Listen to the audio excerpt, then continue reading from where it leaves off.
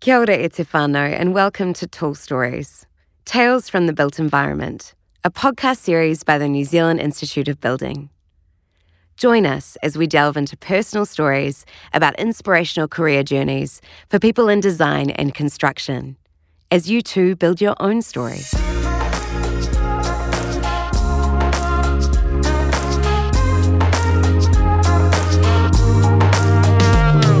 Hi, I'm Tommy Honey, and it gives me great pleasure to be here today with these two fantastic industry professionals, Bella Franks and Louise Wotton. Welcome. Bella, perhaps as we kick off, could you tell us just a little bit about yourself? Sure. I am a Wellingtonian. I grew up and went to school in Wellington and then studied structural engineering at Canterbury University. I've worked in Auckland and around the country and in the States, and then have recently moved back to Wellington to take on the area manager role for my firm, AECOM, which is a multidisciplinary design firm. Thanks, Bella. I'll come back to some of that a little bit later on. I'm really interested in your journey and how it's gone. But now I'd like to ask Louise to tell us, where you're working now and how you got there. Thanks, Tommy. I am a computational designer, which is a bit of a weird and wonderful job title, but I can tell you a little bit more about that. I've started at Oricon a little over 4.5 years ago. Prior to that, I studied architecture. So I've moved around a bit in terms of where I thought I would end up going. I'm now working in engineering. But yeah, I've been in Wellington for about 10 years now. Loving it. Great. That's just fantastic. What I want to know is about your journeys to where you've got here, because essentially you're really working at the big end of town with quite large companies that are multinational in some sense. And Bella, I'm interested to know, did the job take you overseas or did you go overseas? I decided to go overseas, but it was a long time in planning. So fresh out of university, I chose to start my career with AECOM. I'd interned at a local firm in New Zealand, but the kind of global appeal and the opportunity to work overseas really pulled me. I had 5 years experience, so I'd been doing structural design across different areas within New Zealand, and the Christchurch earthquake had happened, so I'd had a lot of hands-on experience in New Zealand and was ready to prove myself and experience some new stuff overseas. And this was all with AECOM here, is that right? Yes. Right. Yeah. And so I discussed kind of moving with various people in the company. My managers were super supportive, and me and my boyfriend at the time, now husband, decided that we would try and go to America. Wow. Which is very hard to get into as a Kiwi because of the visa restrictions. Yep. So my boyfriend was working for one of the big four at the time, also a big American firm. Yep.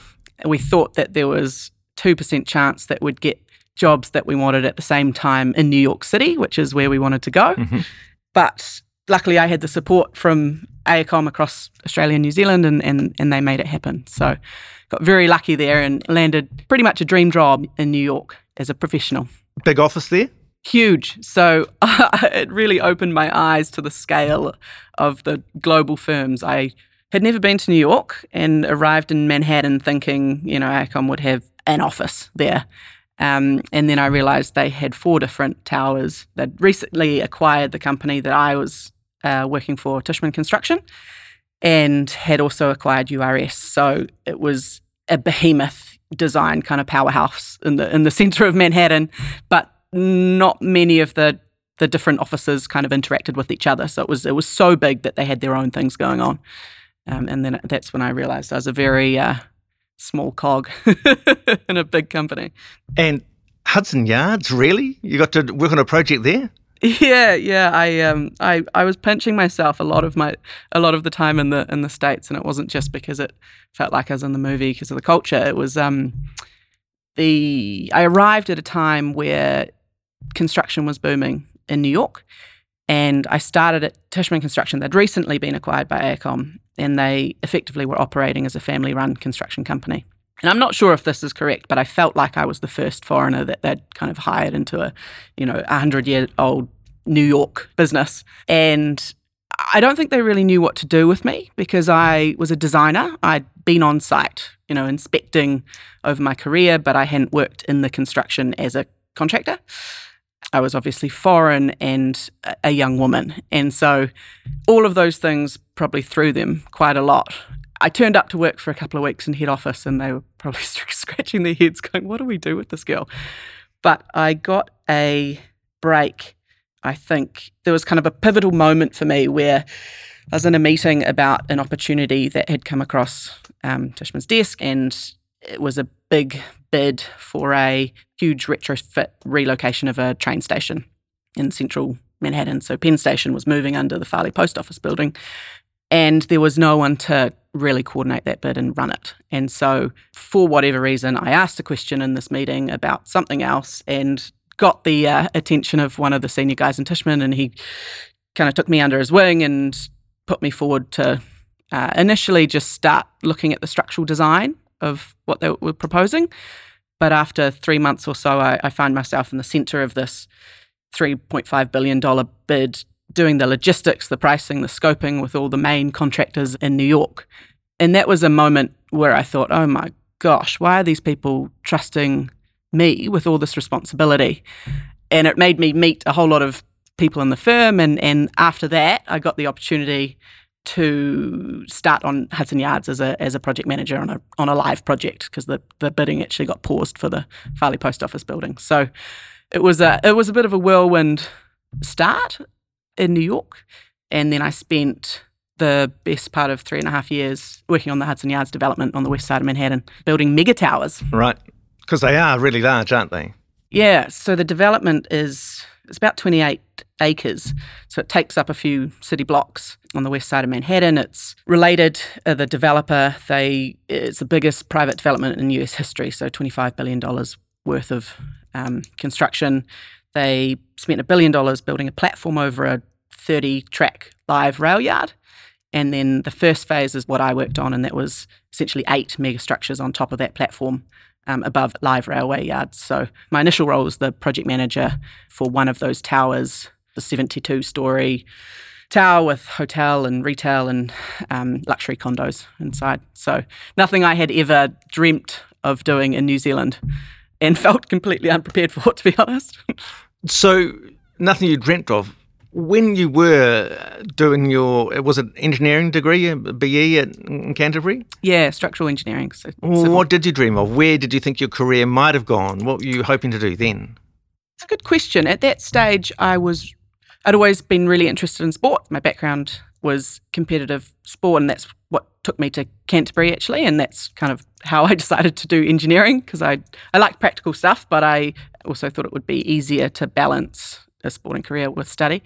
And so I think my dream job was probably working in complex sports stadiums and infrastructure around the world. AECOM actually bought a company called Hunt Construction, which specialises in stadium construction. So that was one of the reasons why I wanted to go to the States, and I kind of kept my eye on that. But Tishman Construction drew me in, and I never got a look in the stadiums because I was having too much fun in New York.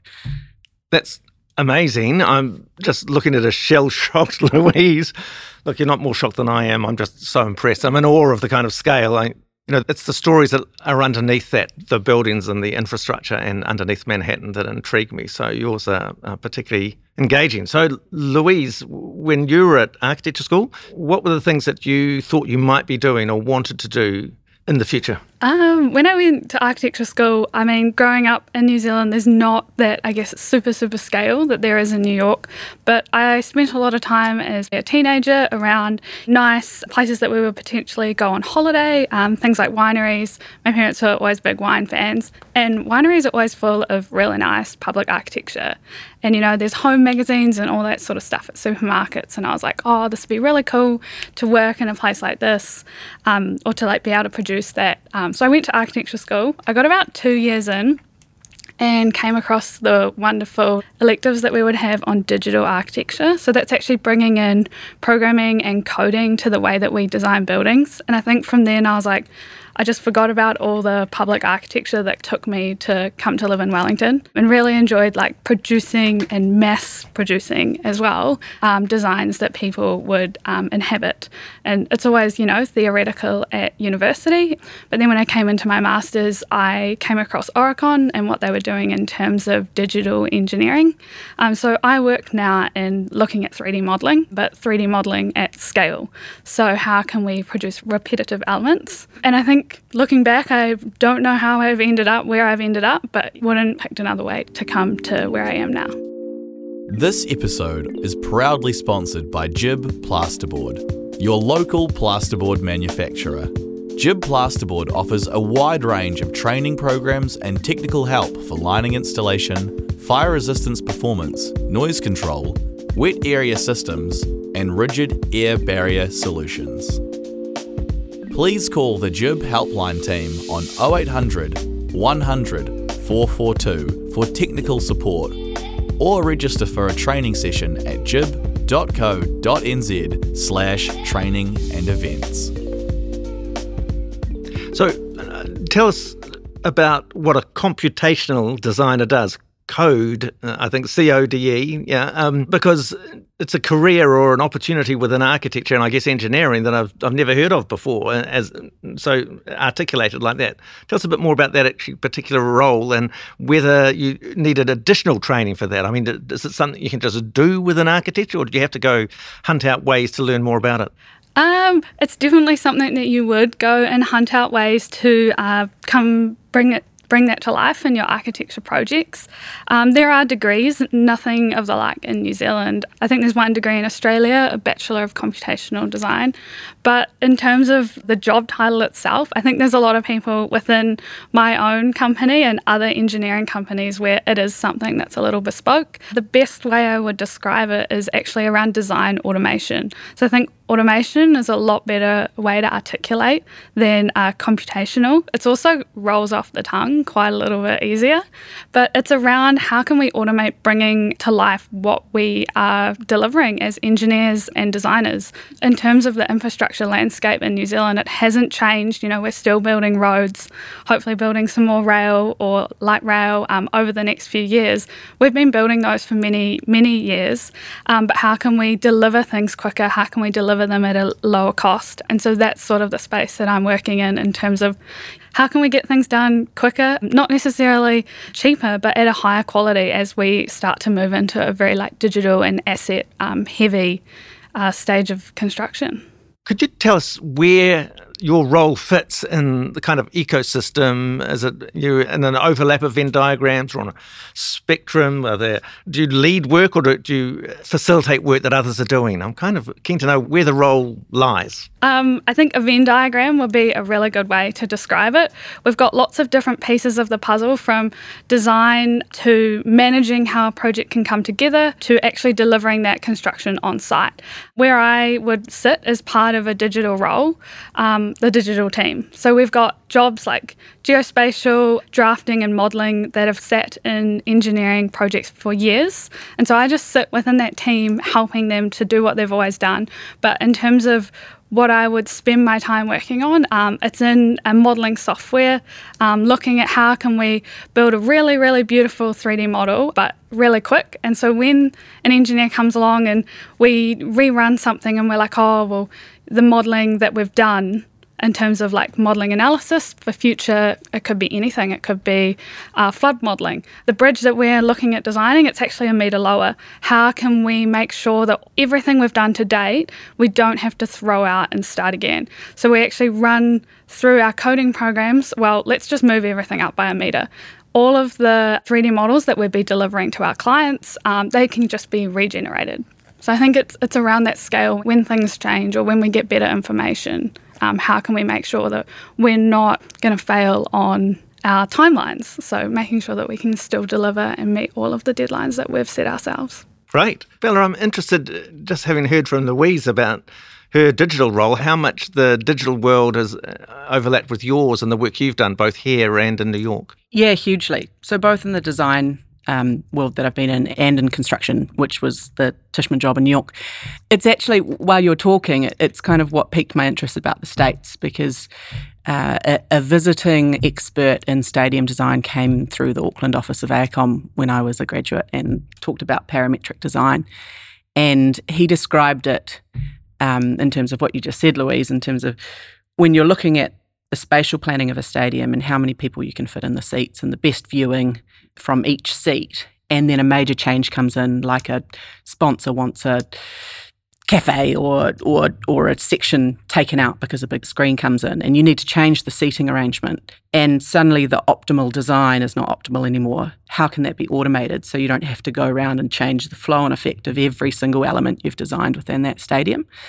And that caught my interest. That would have been close to 10 years ago now, and I can only imagine the stuff that you're doing and how sophisticated that's got with programming being at the centre of it. But the kind of gains that we've had through the design process and then in construction are felt daily. So when I moved back from the States, I worked on the City Rail Link for a year or so in Auckland, and the design program we had for that wouldn't have been possible without the digital engineering expertise that we had in that alliance. So, for example, my role on the project there was the area manager for one of the stations, Aotea Station, which had 300-metre long cut and cover underground station in the middle of Albert Street. And it appears that Albert Street is the kind of utility highway of the Auckland CBD. So every single service that goes through there, gas, power, electricity, chorus, and we're plonking a great station in the middle of it. So,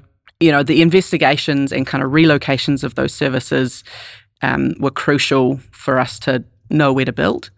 And then the construction program started, you know, foundation walls at a time that we hadn't progressed to a detailed design stage for what's going in the station. So there's a major coordination effort to work out everything that a station needs to run, including spatial layout of, you know, basics like trains and platforms, but right through to air conditioning and power systems and all the plant needed to keep a station functional, and plan all that on the inside. On the outside, you've got a very, very narrow area to have all your utilities running outside the station that's keeping the rest of the Auckland CBD live. And then we've got to plan how to design the location and the logistics and how we build that entire station.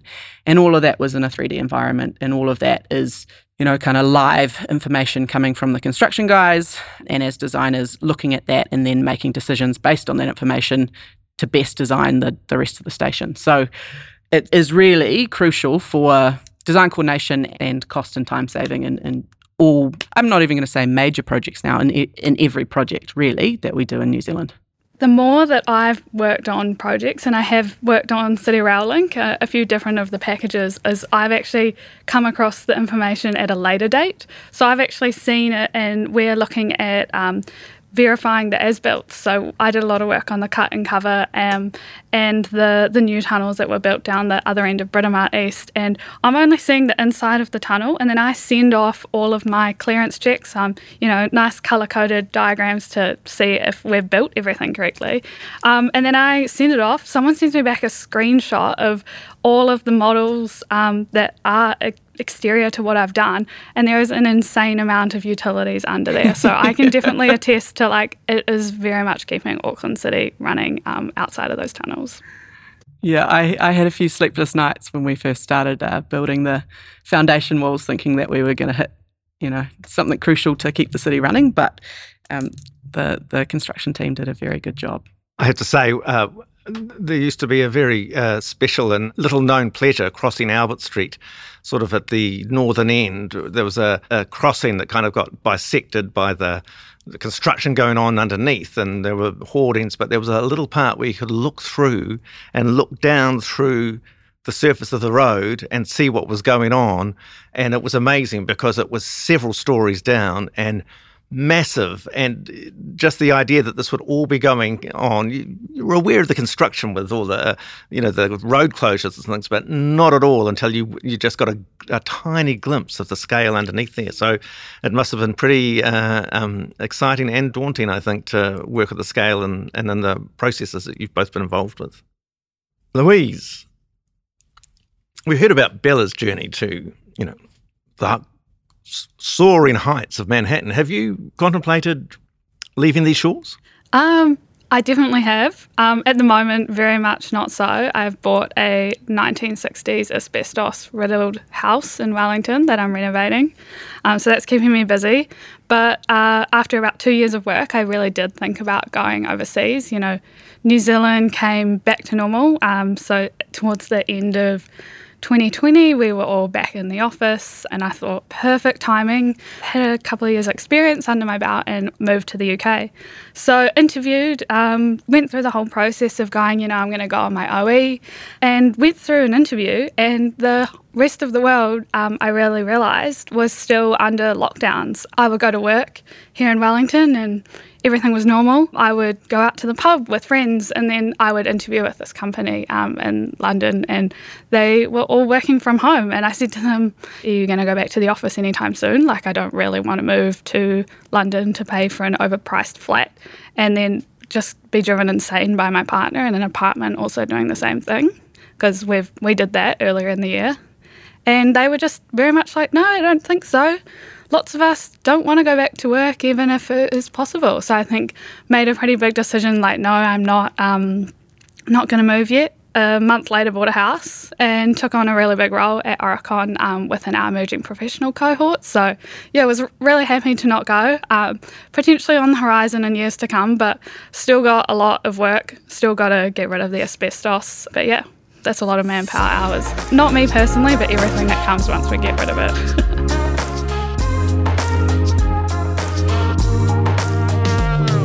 Thanks for listening to Tall Stories, Tales from the Built Environment, a podcast series by the New Zealand Institute of Building.